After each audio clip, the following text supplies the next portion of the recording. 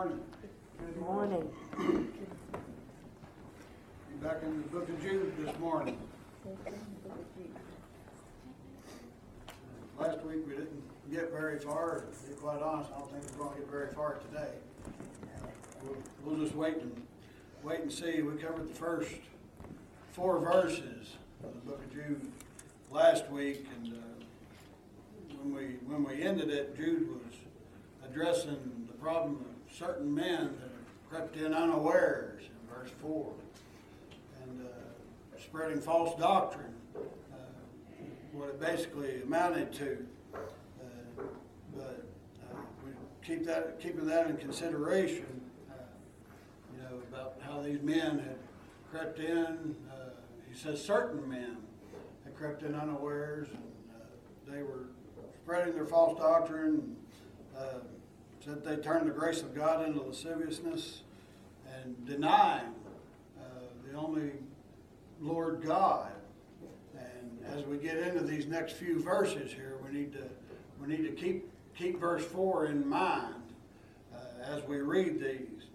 So Jude in verse 5 says, "I will therefore put you in remembrance, though you once knew this, how that the Lord, having saved the people out of the land of Egypt, afterward destroyed them that believed not." So he begins this verse with, "I'll therefore put you in remembrance." In other words, I'm going to remind you of this. He says, though you once knew this. In other words, what he's saying is, I'm going to remind you, even though you already know what happened. So this kind of tells me that Jude is addressing a mainly Jewish audience when he makes this statement here. He says, "I'll therefore put you in remembrance, though you once knew this," even though you already know. He says, how that the Lord, having saved the people out of the land of Egypt, afterward destroyed them that believed not. So he says, I'm reminding you of this. Why was he reminding them of this? Now, this wouldn't have meant a whole lot to Gentiles. Remember, Gentiles, they wouldn't have been nearly as, if at all, familiar with the account of the Exodus of the nation Israel out of Egypt. So that's why I think that this was addressed towards a mainly Jewish audience. Maybe not 100%, but a mainly Jewish audience. But he says, the Lord, having saved the people out of the land of Egypt, afterward destroyed them that believed not. And this was apparently one of the things that the certain men that had crept in unawares in verse 4, this is possibly one of the things that they were addressing, or one of the things they were teaching falsely about. But the main reason he says this is to give them warning, the people that are reading this short little letter that Jude's writing, giving them warning that even though God rescued them, even though God released them out of the bondage of Egypt and brought them up out of that slavery that they were in, even though he did that, and that showed the favoritism that they had of God toward that people, toward the Jewish people. Now, I understand the Bible says God's no respecter of persons, but God chose Israel. God chose Abram when he brought him out of the land of Ur, and Abram was the father of the Jewish nation, and that was God's business. That was God's business, whom he looked down upon this earth and chose to be the father of his chosen people, of this nation. But even though they had such a high ranking, we would see it as humans, with our finite minds, even though they had such a high ranking with God, it says that God destroyed some of them. God destroyed some of the very people that he brought up out of Egypt, that he brought out of that bondage of Egypt. Some of the very people that walked through the Red Sea after God parted it, God destroyed some of them people. And it wasn't because of anything other than their unbelief. And that's per Scripture. It's their unbelief as to why God did that. Now, if you know the accounts from the Old Testament, you know that when the Israelites, they chided against Moses, they chided against God, they murmured, they complained, and they done it over and over and over. And there's an account in the Old Testament where God finally just had enough of it. He said, I'm finished with y'all. Your carcasses will rot in this wilderness, is what God told the Israelites. From the age of 20 years and back, 20 years and younger, those were the ones that were allowed to cross into the promised land. But anyone that was over that 20-year mark, they're the ones that died in the wilderness. Now, God took care of them while they were out there. God, and Scripture makes that very plain. The book of Deuteronomy, it makes it very plain that God didn't let their garments rot. God didn't let their feet get blisters on them. God took care of his people while they were out there, but nevertheless, they were destroyed. They were not allowed to walk into the promised land. And that's something that we need to take into consideration even now, that regardless of how long we've been saved, regardless of how high of a ranking that we might think that we have with God, we need to be careful. The Bible says, take heed lest you fall. Take heed. You be cautious and things like that. You be cautious getting high-minded like that. Because God can and God will destroy us if he sees fit. God will allow us to die out there in the wilderness, just like he did these Israelites that he brought up out of Egypt. And it's something to consider. And if it's nothing for the church to consider, and I've actually heard that said, if it's nothing for the church to consider that, why is Jude writing to a bunch of professing believers in Jesus Christ about that very thing? It applies to us 2,000 years later, just as it applied to the people that he was writing to here. And he wasn't writing to a bunch of unbelievers, obviously. He was writing to people that had professed their faith in Christ. But remember, he says, I'm telling you this, I'm putting this in your remembrance, even though you already know it. I've heard people say over and over, I don't go to church because I never hear anything new. And Jude here says, I'm telling you this, even though you already know it. Folks, we need to be reminded of the gospel over and over and over again. We need to be reminded of the same scriptures. We need to be reminded of John 3:16. We need to be reminded that while we were yet sinners, Christ died for us. I need to be reminded of that. Why? Because it'll get on the back burner in my own life. I'll set it in the back seat. I won't pay attention to it. But if I'm reminded daily, that a man died for me, that God himself, my Creator, died for me, if I'm reminded of that, it will humble me. And it'll keep me in the position that God wants me to be in. We need to be reminded of the gospel. And like I said, Jude here says, I'm telling you this even though you already know it. And remember, up there in verse 3 where he said that he was going to write to them of the common salvation. He said, it was needful for me to write unto you and exhort you that you should earnestly contend for the faith which was once delivered unto the saints. He said, I was going to write to you about the common salvation, but something has spurred me to tell you about these other things instead. And this is one of the other things that he was wanting to tell them about. And it all has to do with common salvation, yes. I mean, when the Israelites, when God delivered them out of Egypt, that was salvation for the Israelites. That was salvation. That was redemption. That was putting them on the road to the promised land.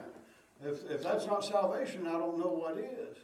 But he tells them, I'm telling you this, even though you already know it, folks. And when you hear the gospel over and over and over again, praise God for it. Amen. Praise God that there's somebody standing and teaching and preaching the gospel, even if they use the same verses over and over. Even if the message really doesn't change. Folks, there is nothing new under the sun as per Scripture. There is nothing new here on earth. I can't teach you anything in this book that hasn't been taught by somebody in the past 2,000 years.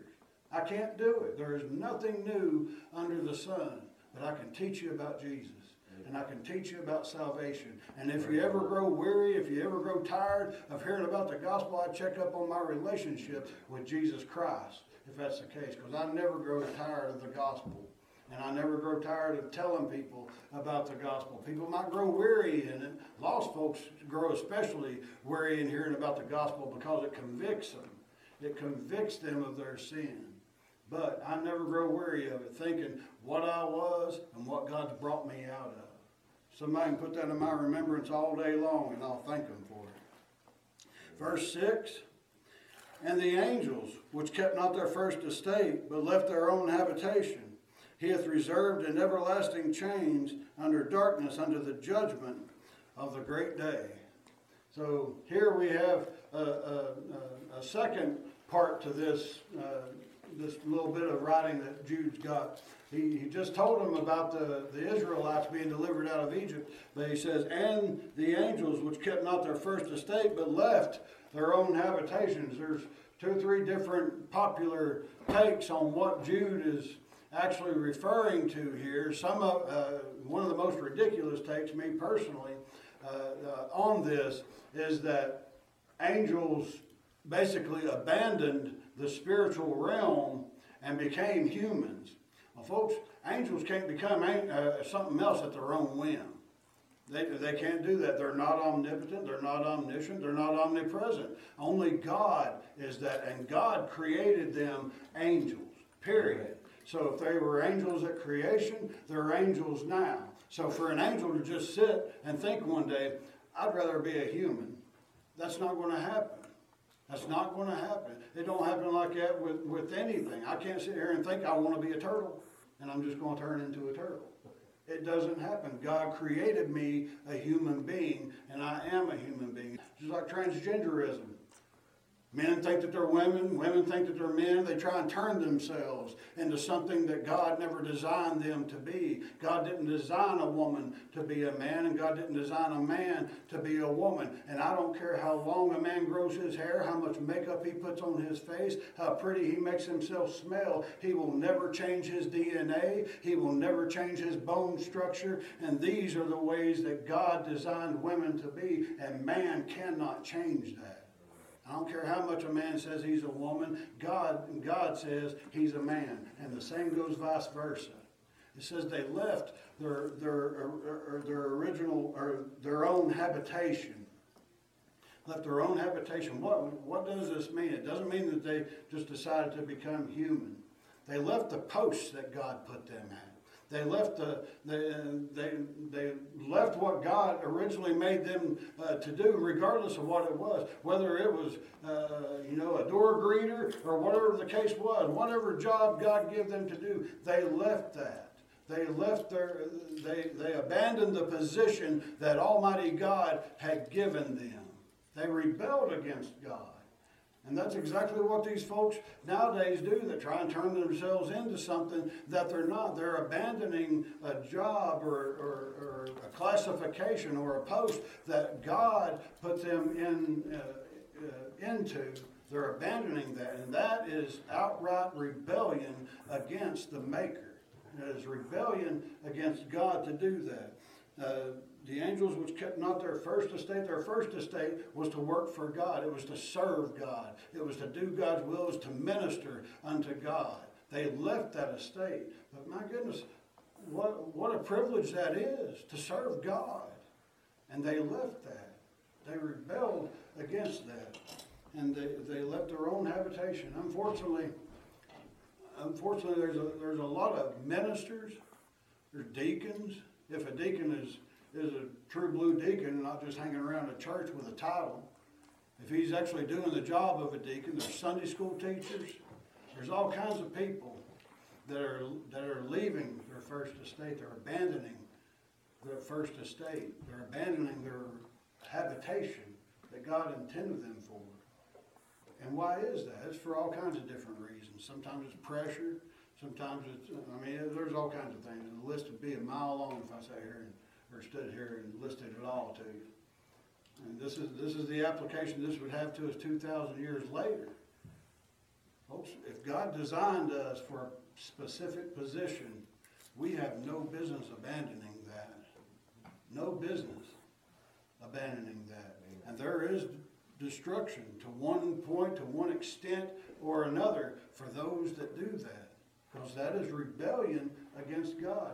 No less than what the angels did here. No less than these, we know them to be fallen angels. But no less than what they did here. If we abandon the post, if we abandon the guard that God has put us in, whether it be minister, whether it be father, whether it be mother, husband, son, wife, neighbor, whatever it is, if we abandon that position, it is direct rebellion against God. You're in the family that you're in because God put you there. I can promise you, if God's got power over the world powers, over every president and king and queen on planet Earth, if he has power to put those people in their positions, and he does as per the scripture, he had power for you to be born into the family that you're in. And if we abandon that, it is rebellion against God. It's rebellion against his plan. It's rebellion against everything that God is if we abandon that. The angels which kept not their first estate, but left their own habitation, he hath reserved in everlasting chains under darkness, under the judgment of the great day. A lot of people blow this up into something that it's not. A lot of people blow this up into saying, well, God cast all the fallen angels. First of all, I've heard God cast all the fallen angels into hell. Folks, they ain't a demon or nymph that's entered hell yet. None of them have. None of them. Where are they? They're all running around here on earth. They're all tormenting the people of the church. None of them have entered into hell yet. But that's what some people say. Then other people say, well, God cast them down here to earth, but God's got them chained up and they're in the spiritual realm, so we just can't see them. Well, if they're so chained up, why do they bother me? Am I getting that close to where they're chained to? If that's the case, I need to walk a little bit closer to God. But I don't think that's what it is either. I don't think that God's got them bound with literal or spiritual chains to where they can't move around here. It says he hath reserved in everlasting chains under darkness, under the judgment of the great day. What chains are they under? What chains are they bound with? They are bound with the decree of God that they have a judgment in the future, and that judgment is not good for them. That judgment is no good for them. That judgment is burning forever in hell. One day when that judgment falls and that sentencing takes place, there is nothing that can overturn that. There is nothing that can rebuke that. God has said it, and therefore it will be. And this is the chain. This is the chains that they're bound under. They're bound under their own sin. They're bound under their own rebellion against God, and they're bound under the decree that God has made when he cast them out of heaven. These are the chains that they are bound under, and it is no different than a human being that is walking around here on planet Earth. They are bound underneath the same chains of sin. They're bound under the same bondage that these angels are. They're bound. God has decreed that if we do not trust Jesus Christ as our Savior and we do not repent of our sins, we will go to the same place that these fallen angels will go to one day. And it's the same change, and it's for the same reason, simply because God has said it. Thus saith the word of God. Thus saith the word of the Lord. And if the Lord said it, if it hasn't come to pass yet, it will, I promise you. These are the chains that are bound. And they're bound in darkness. What kind of darkness? What do you think of when you think of darkness? Can't see. That's what I think of. They can't see. Why do you think? And we've all heard it. We've probably, if you've been in church most or all of your life, we've all heard it. If you've been in church for a year, you've probably heard it. Well, this world's so blinded. Devil's got them all blinded. The devils themselves are blinded. They're in darkness. According to what I just read in Scripture, the fallen angels are in darkness. What kind of darkness, though? Can they not see where we're at? Do they not know where we're at? Do they not know our thoughts? No, they don't know our thoughts. They know our intentions because we let them know.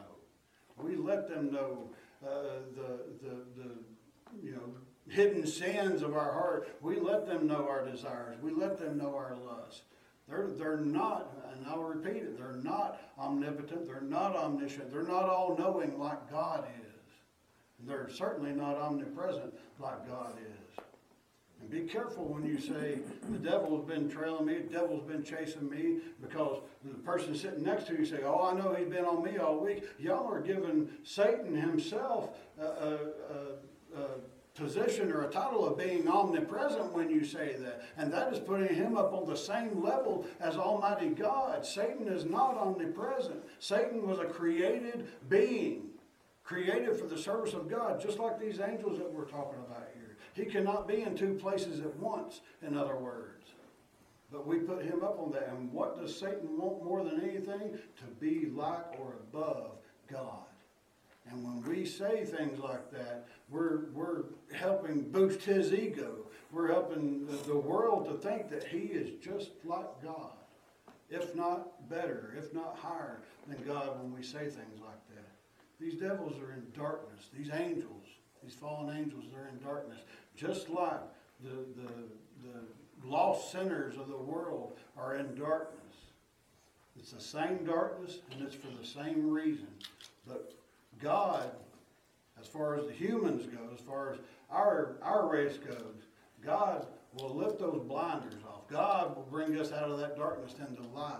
The difference between us and the fallen angels is there is no hope for them. There's no repentance for them.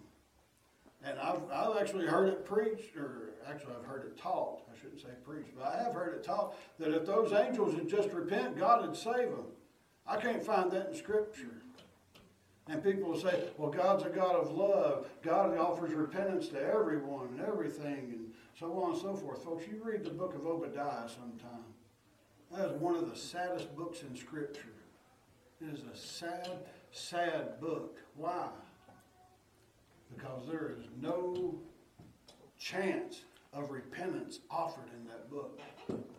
There's salvation in that book. There's salvation for God's chosen people, the Jews, the Israelites, the children of Jacob. There's salvation for them. But those that came against them, those that cheered on their enemy as they came in to raise their cities and to raise their land, to take them prisoner, take them captive, there was no chance, there was no offer of repentance to those people. It's a sad, sad book, and it's only one chapter long, just like the book of Jude that we're reading now. Read that sometime. In my opinion, that's one of, if not the saddest book in Scripture. And it's not that God never gave them a chance to repent, but God drew a line with them. He drew a line with Jacob's brother. He drew a line with these people, and he offered them no chance to repent. All he offered them was the destruction that God saw that they duly deserved. These fallen angels, they have no chance of repentance.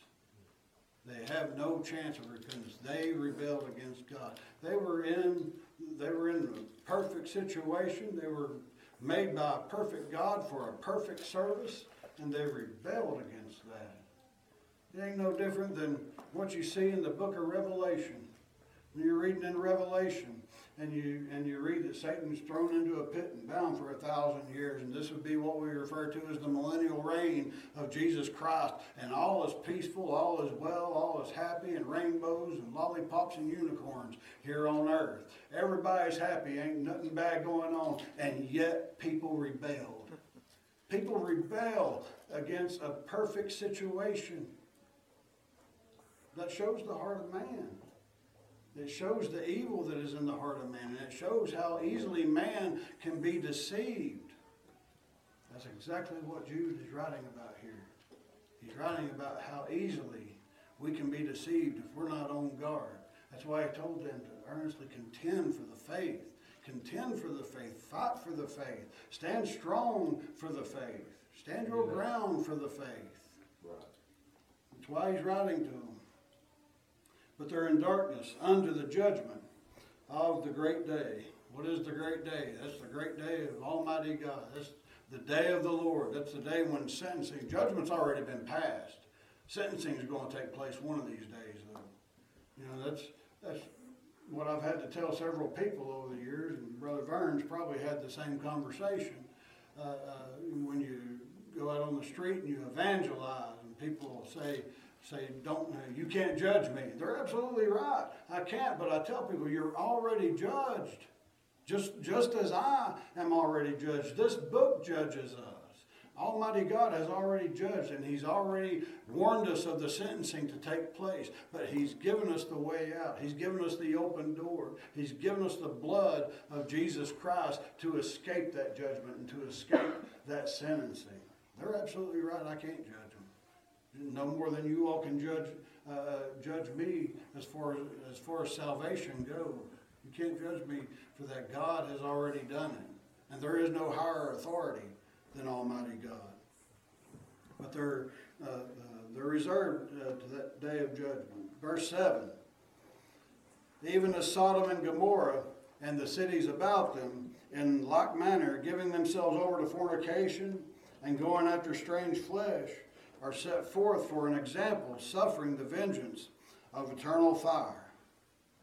There's an important line in that verse, and it also applies to the previous two verses that we've read.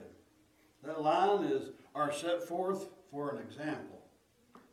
Now, I'm not saying that God destroyed those cities just to make an example out of them. God destroyed them because they were evil and they were wicked. And there were more cities than just Sodom and Gomorrah that God destroyed. You read about those in the book of Genesis in that same account. But it says, even as Sodom and Gomorrah and the cities about them in like manner, giving themselves over to fornication, going after strange flesh, are set forth for an example, suffering the vengeance of eternal fire. They're set forth for an example. What kind of example? If we fulfill our own lusts.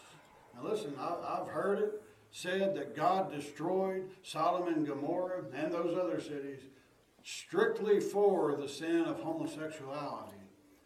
And I don't believe that for 1 second. That might have been the main sin that people were involved in. That's the sin that's brought up in Scripture, yes. But folks, I have a feeling there's a whole lot more going on in Sodom and Gomorrah than that. But people will look at that Scripture over there in Genesis.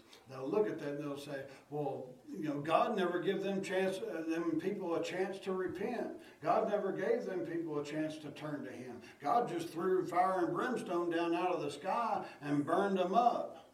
And that's just like saying that God should have given the people of Noah's day one more chance to repent. Noah preached for 120 years. You'll never convince me if he had preached for 120 years plus another day or another week that somebody would have repented. 120 years God gave those people with a preacher of righteousness according to the Scripture. And I'm sure he preached nothing but God's righteousness, but nobody repented. Folks, Sodom and Gomorrah, as dim as Lot's light must have been, they still had a light. Because the Bible calls him just. The Bible calls Lot righteous. He was the light. Even if it was just a dim little flicker, he was the light of that city. And nobody paid attention to it. Why was that? It was so dark. What's so special about that? The Bible says men love darkness rather than light. They love the darkness. Why? Because the darkness hides their sin. What does light do? What does the gospel do? The gospel light. It exposes that sin.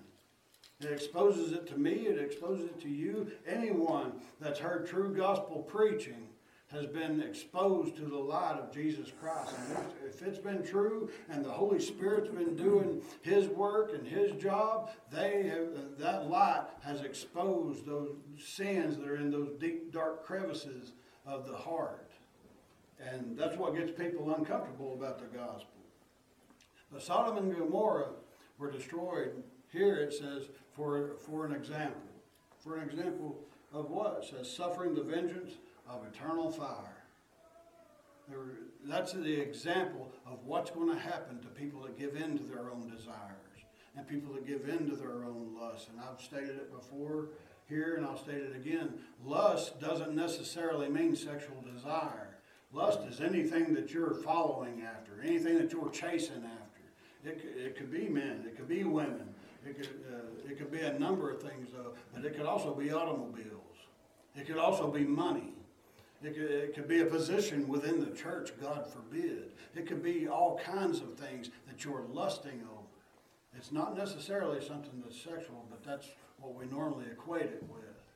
But it's anything that we're chasing after more so than we are chasing after God. That we could suffer the same thing here that these cities of the plain suffered. It says that they were given as an example, suffering the vengeance of eternal fire. It's vengeance. What does the Bible say about vengeance? It says vengeance is the Lord. God says, I will recompense. I will repay. It's not in our hands. This is vengeance of God on unrepentant, unregenerate sinners that have denied the work of the Lord Jesus Christ on Calvary's cross. And if anybody has any reason to be vengeful about anything, it is God for that reason. If we trample the blood of Jesus Christ, if we deny the work of Jesus Christ, if we deny God's work and God's plan, we're denying everything about God. God has made a way that we can be saved, and that way is through and only through Jesus Christ. And if we deny that, if we deny His suffering, if we deny His sacrifice, if we deny the blood that He shed, God should take vengeance on us. Because that work was completely, utterly, and totally of God. I don't have to depend on myself to do anything. I'm depending on God to save my soul. I'm depending on God to keep my soul. And I'm depending on God to take me home. Amen. God has every right to be vengeful to people that reject that. But yet people will look at God. The world will look at God. They'll look at Scripture. They'll hear the preacher. And they'll say, I just don't think that God would do that. Why wouldn't He? He's flooded the whole earth once. He bombed the cities of the plain with fire and brimstone. He opened up the ground and swallowed the Korah. God can do whatever He wants to, and He does it justly, and He does it righteously, and He doesn't need your permission to do it, nor does He need mine. He is God. And yet people will look at these scriptures and they'll say, you know, God's not right in doing that. There's nothing wrong about God. There is nothing wrong about God. I hate to cut it off, but I think I'm going to. Because this is a whole other section, and I won't stop if I get into it. Does anybody have any questions or comments on what we do, 3 verses? Anybody got any questions or comments on